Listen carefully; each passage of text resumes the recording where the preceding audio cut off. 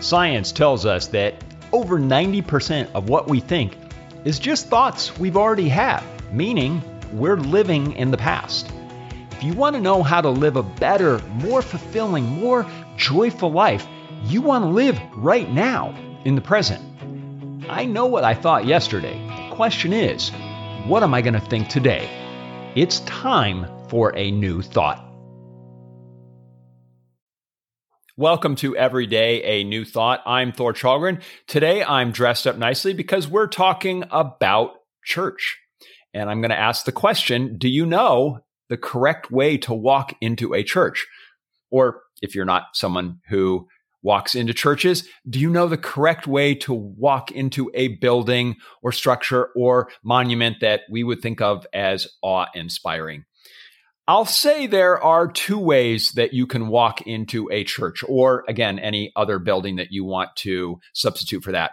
One way is to walk in with a sense of awe, but maybe a little bit on the fear side. Sometimes people have this way of thinking about church or a building like that as I'm not worthy. Like they'll see all of this stuff and then it makes them feel small, or it makes them feel less than or humbled. You know, if you walk into St. Peter's Basilica in the Vatican, that's certainly one way you can experience that. That it is a massive building, and it was designed specifically to create a sense of scale where when you walk in, it can feel a little bit overwhelming. And that motive to make you feel humble in this great majesty of the Almighty, that's an experience that the church leaders, thousands of years ago, they could work with. They wanted that stunning artwork and that feeling of massive scale, because that would really convey to the person who walked in that power of the Almighty. So we can apply that same idea really to any building. You could walk into the Empire State Building, a massive structure like, the plant in Boeing where they make the giant airplanes. Or you could be standing next to the Hoover Dam and you could say, how did anyone ever come up with this? That's one way to think about it, is think about it relative to you, where I could never do this. I could never imagine this. A second way to walk into a church, and you can probably sense that this is what I'm going to advocate for.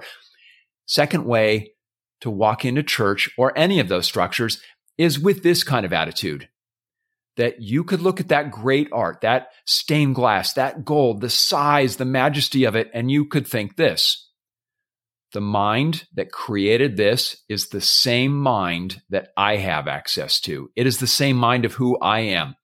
So instead of looking at that and saying, I'm not worthy, I could never do this, go in saying, I am worthy of this, and I am equal to the consciousness that created this, and therefore I could create this.